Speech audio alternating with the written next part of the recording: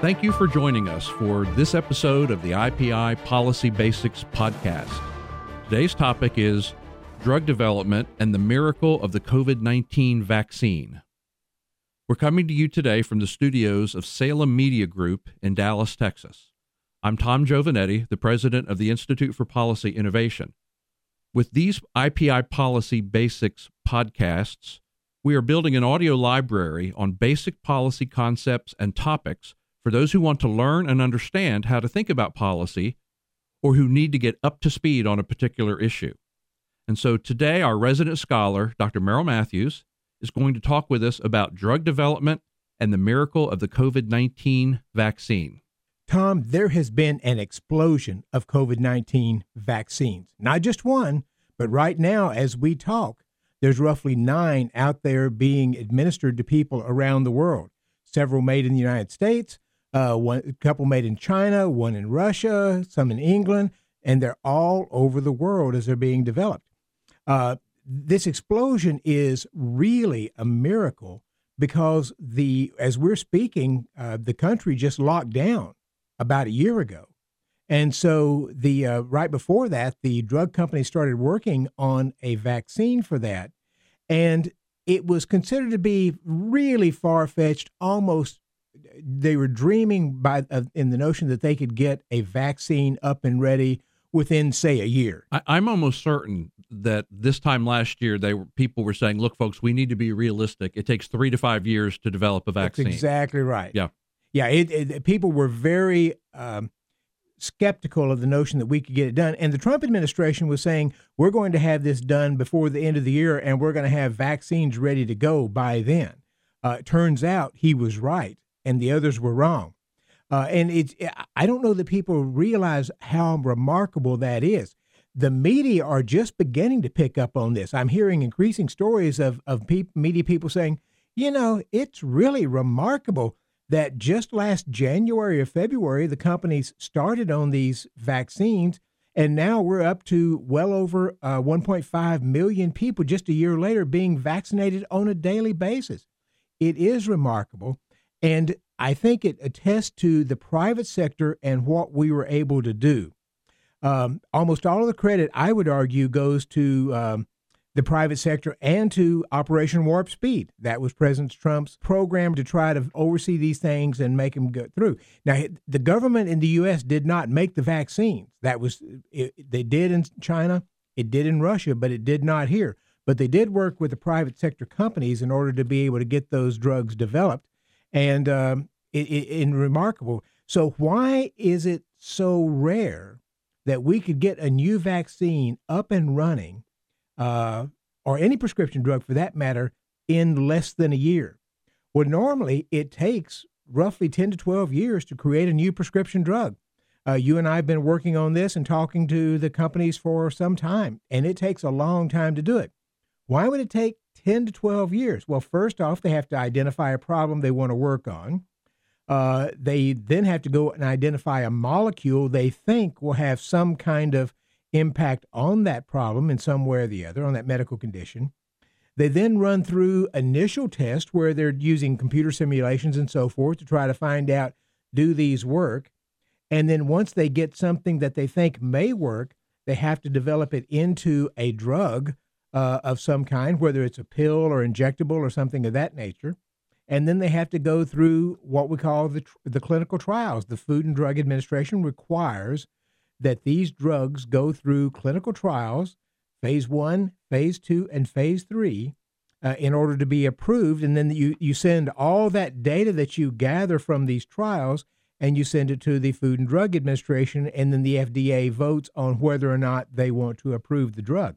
We should not gloss over something you just mentioned a second ago, which is the idea of using computer modeling, because that's relatively new. It is. Right? I mean, the use of big data and heavy computer processing to run simulation. So, I don't know really when that became mainstream, but that is at least one factor that may make us optimistic about being able to shorten some of these times in the future, right? Right.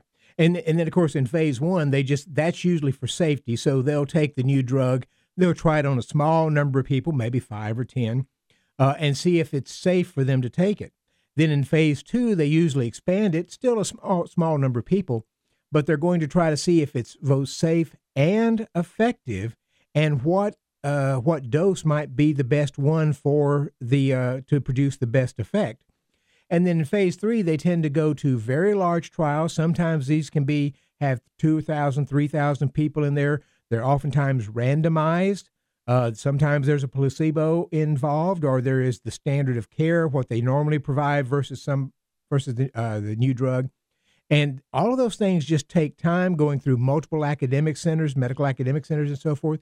It just takes a long time. And then once they get the results on that, they send it off to the FDA. And we shouldn't gloss over how many failures there are. There's a lot of failures at the beginning. There's not as many as you go through, but they can, several thousand various molecules or efforts there can fail before they finally get one they think is going to work. And then as they go through the trials, they may find out it just wasn't as safe as they had hoped, may not be as effective as they had hoped. So the drug companies actually fail a lot in these as they're trying to get it up and through approval. We should probably also sort of explain, you just mentioned both safety and efficacy, right? And we should probably talk a bit about that, right? Because it's not just the job of the FDA has taken on the job of making sure drugs are not just safe, but also effective. Right. And of course, there are some who have argued that the FDA's mission should simply be limited to safety. That's exactly right. And initially it was. Right. So they have expanded, sort of, their mission has creeped. And now when you talk about a drug failing, it may be perfectly safe. Right. Right? That's not the failure. The failure is that it may be only, in 40% of cases or 30% of cases has any efficacy. Which raises the issue is if you are one of the 30 or 40% that it actually helps. Right. And you would benefit from that, but the FDA was to decide we're not going to approve this because not enough people are benefited from it.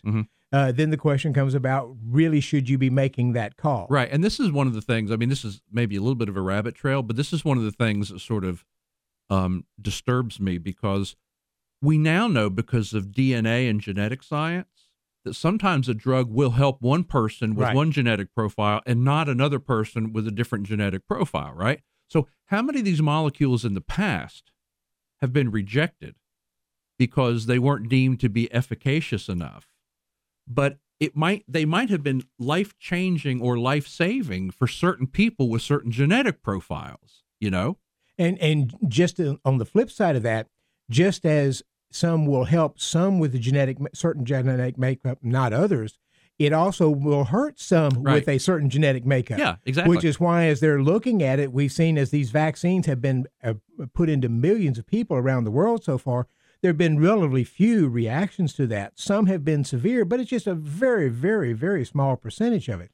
And yet the FDA and the countries tend to focus a lot on that rather than on the benefits all along. So that's why it takes 10 to 12 years to get a new drug from what I call inception to ingestion. And there's a lot of failures along the way. And as they spend money on that, that's one of the reasons why it costs so much to develop a new one. But there's also the cost factor. Now, Dr. Joe DeMasi, an economist at Tufts University, is the one who's considered sort of the country's leading expert on how much it costs to produce a drug. And he frequently releases his estimates. He gets big grants. He'll look at dozens, if not 100 drugs. He'll trace them from the beginning to the end and so forth, and he'll look at the cost to develop those. And his latest assessment, pre-tax, out-of-pocket, per approval for a new drug, is about $1.4 billion, and that's in 2013 dollars. So about $1.4 billion. He also adds a provision in there which says, well, what if the companies use that money to just, say, put it over here in an account and gain interest or something? Well, economists will look at that as opportunity cost. Right. And when he does that, it bumps it up to about $2.5 billion. Now, a lot of people look at that and say, well, that's not really fair. You're investing it here and you hope to make some money. But that's where, so if people hear it costs $2.5 or $2.6 billion to develop a new drug, that's where that comes from. Well, one way or the other, it's in the neighborhood of $2 billion. Yes, right? it's one way or the other, it's really expensive. Yeah. And so we don't get a huge grant to do that. So we did our own estimate and have tracked it several times over the past 7 or 8 years. And what I did to do this was I just said, well, we know how many drugs are approved by the FDA every year. We have that. That's a hard number. And we know how much the drug companies claim in research and development spending on their tax forms. That's a hard number. And so I went and looked at it and I put it in there. And so you can just divide the number of drugs approved in a year by the amount of money research and development they spent that year. Because the number of drugs coming out can vary. It can be 21 year and 40 the next year. I do it over a 10-year and kind of average it out so you can get a rough estimate. And it comes out to about $1.6 billion. Okay, there you go. And this would include the research and development they spend after they post development. So it actually works out to be just about the same as what he had suggested. Now, we should also point out, tell me if I'm wrong about this, but when this, let's just say $2 billion ballpark, right? Mm-hmm. That's for a successful approved drug. Right. So this underscores, does it not, the point that the few drugs that actually make it all the way through the process and are approved actually also have to pay for all the R&D costs on all the other molecules that didn't pan out. Exactly right. And that's why our approach makes that very clear, because we're dividing the number of approved drugs into the total research and development costs. So, right. For instance, Pfizer went for years trying to develop an Alzheimer's drug, and 4 or 5 years ago decided they had invested so much money, no success, they were pulling out of it. Whereas Eli Lilly came up and said, we're still going to work on Alzheimer's. Everybody would love to see an Alzheimer's drug, right? But it's been really hard, and the companies have invested a lot of money, and that money has to ultimately be picked up by those drugs that are successful. And some people might look at that as, well, that's not fair because, this prescription that I'm buying, I'm having to pay this high price for it because it's subsidizing all those failed drugs. But you don't know what molecules are going to pan out, which ones aren't going to pan out, right? So, the companies have to take those risks. They have to have a whole portfolio of things that they're researching. And it's not unlike, if you have a stock portfolio, you don't know which of your stocks is going to be successful and which one's going to fail. You have to be diversified. And so we also learn if a particular molecule didn't work out or was not effective.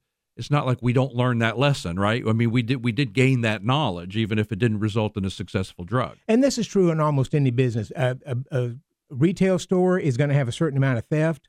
The cost of that theft gets ultimately filtered into the cost of the products that they sell if it's going to stay open. So yes, companies will take in their losses and they filter that into the products that do sell, and that allows them to continue on. And so we've discussed why it takes so long and why it costs so much. So how did the drug companies get the COVID-19 vaccine done so fast?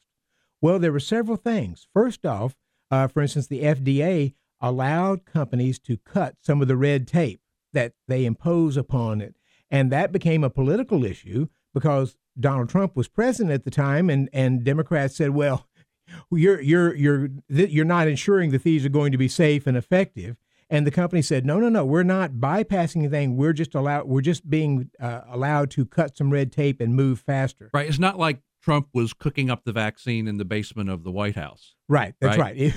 I mean, seriously. Kamala Harris at the time said she wasn't going to take any vaccine that was produced during the Trump administration. Exactly. And it conveyed this false impression somehow that Donald Trump was whipping up the vaccine as opposed to these pharmaceutical companies.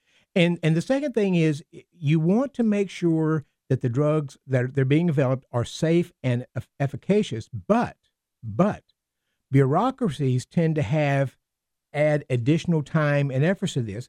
And that's in part because the drug company and the patients have a different interest in this than the bureaucracies. So the drug companies and the patients, they want to see the drug created and developed and administered as quickly as possible at the lowest possible price. But bureaucrats have a whole different set of interest involved here. If a drug gets through and they find out that it harms more people than they thought, there's a few bad instances there, then people look at the FDA and say, well, you just didn't do your due diligence in overseeing this. So bureaucrats have this sort of pressure on them to make sure that this thing is done in a slow, methodical process and that it is perfectly safe, at least as much as they can tell. Well, I think that's a really important point. I mean, we do want, I think, some regulatory authority governing these drug development projects. But on the other hand, this point that bureaucrats have a completely different incentive than patients have. Yes, they do. I mean, and this sort of reminds me of the right to try movement and the right to try legislation, right? I mean, if you're dying from some condition or if you're suffering greatly from some condition, you're probably willing to tolerate a high degree of risk, right, just on the off chance that this might actually work for you. But the bureaucrats have exactly the opposite incentive, right? They want to eliminate as much risk as possible so that they don't get criticized and don't get blamed. And you see this in the drug trials. You know, I sat on a medical school's review board that oversaw various types of medical trials at the university, at the medical school. And so if you have say, for instance, a new drug or new medical device, you have something over here and you want to do it against a placebo, something that doesn't have any effect, all the patients want the real thing, even though we don't know whether the real drug is actually going to harm them more than help them. You don't always know that. And yet the patients wanted to be in the one that has the effective one. And I know people right now who are in drug trials, and they want to make sure that they're doing anything they can to say, am I in the one that's really got the medicine and not the placebo? Yep. That's part of that's part of the incentives that go on in people's minds. And yet bureaucrats are less tolerant of that, and they're more cautious for several reasons. If problems arise, it comes back to haunt them. Their lives aren't necessarily on the line. And so they just have that different incentive. Now, it strikes me that these government-imposed delays in drug approvals seem to ebb and flow. I remember when I first came to work at IPI, the very first paper I ever edited was on FDA drug approval. Mm-hmm. And the point of the paper was complaining about how long it takes to get a drug through the approval process. And my recollection is that in subsequent years, there was some streamlining of regulations and the time to approval actually shortened a bit, and people sort of saw that as a regulatory success. But it kind of seems like things have gone back to the bad old days, with the exception of the COVID-19 vaccine. It seems like we've gone back to the point where there's so many bureaucratic hurdles that it just takes much too long for a new drug to come to market. So what lessons can we learn from the COVID-19 vaccine success? First, new cutting-edge, life-saving drugs can be developed quickly and without a lot of money, but bureaucracy has to be restrained in order to do that. That doesn't mean, as you're suggesting, that we want companies bypassing, not doing the appropriate test, but we have to make sure that bureaucracy doesn't live up to its name of being a bureaucracy, in essence, stifling this innovation and development when it needs to be moving forward. Secondly, it costs a lot to produce new drugs, but it costs more the longer it takes. And so when people say, well, this takes so long, and you spend so much money, well, if I'm doing this over a 10-year period, it takes a lot of money. It cost a lot of money to get these new COVID-19 vaccines out, but they had the two mRNA vaccines. They had those actually sort of ready to go. They'd been working on them for years, and they had the concept ready to go quickly. And within a few days, they were ready to start putting this thing together and trying to actually develop the vaccine. But the more bureaucracy we add, not only the longer time, but also the additional cost. Number 3, private sector drug companies are a real asset to the U.S. They can. We need those companies here. And I bring this up because President Joe Biden is saying we want to have companies here, but we want to try to make sure that they're paying higher taxes. We want to make sure that they're doing this, that, and the other, that they're having labor contracts and other things of that nature. Many of the things that Joe Biden wants to do would actually drive companies, not just drug companies, offshore. Some of the things that President Trump did with the tax reform and other things attracted companies back here. So we want to have those companies here on site in the U.S. making the drugs. They pay good salaries. They are the leading cutting edge technology out there, and we want them here developing it. And one of the reasons why we were able to get our drugs sooner than other countries is because those companies are based here. Both Pfizer and Moderna are based here, and they feel a certain obligation working with the government, which was willing to fund them, to make sure that those drugs are going to be here for American patients. So I think that's a key issue. Well, let me add one more point here that I think is interesting, because one of the policies that we work on here at IPI is intellectual property policy. And a lot of times there's criticism of the drug companies because of the patents that they have on these drugs. And the idea is that the patents somehow stifle competition, right? Well, that sure has not been the case in the case of the COVID-19 vaccine, right? Because, we've got at least 3 or 4 different vaccines using slightly different technologies that are available right now in the United States. They're all patented, but they're also all competing with each other, right? So I think it's worth underscoring this point that just because something is patented doesn't mean that it's a monopoly. You literally have, even though these are early days, you literally have like a form of choice, like, which vaccine do you want to take? And I imagine states actually, we're probably not far from when state purchasing will literally be able to say, well, we'll buy whichever vaccine gives us the best price or the best deal or whatever. So I do think it's an important point to make that just because a molecule or a treatment is patented, it doesn't mean they have some exclusive right to the whole category of disease. So to wrap up, we live in a country where some politicians and the left demonize the drug industry. They have just demonized them for several years as being profiting off people's health and sickness and so forth. We want the drug companies here because they create life-saving drugs, and there are new drugs in the pipeline that will address a number of medical conditions that we've never thought they would be able to address. And so we need a situation in where we have the right tax policies and the right regulatory policies to ensure the drug companies can thrive in the United States of America. Well, Dr. Matthews, thank you very much. You can find more about healthcare and prescription drug policy at our website at ipi.org. If you've enjoyed this podcast, how about giving us a favorable review on iTunes or on your favorite podcast platform? Thank you for joining us, and we will see you next time.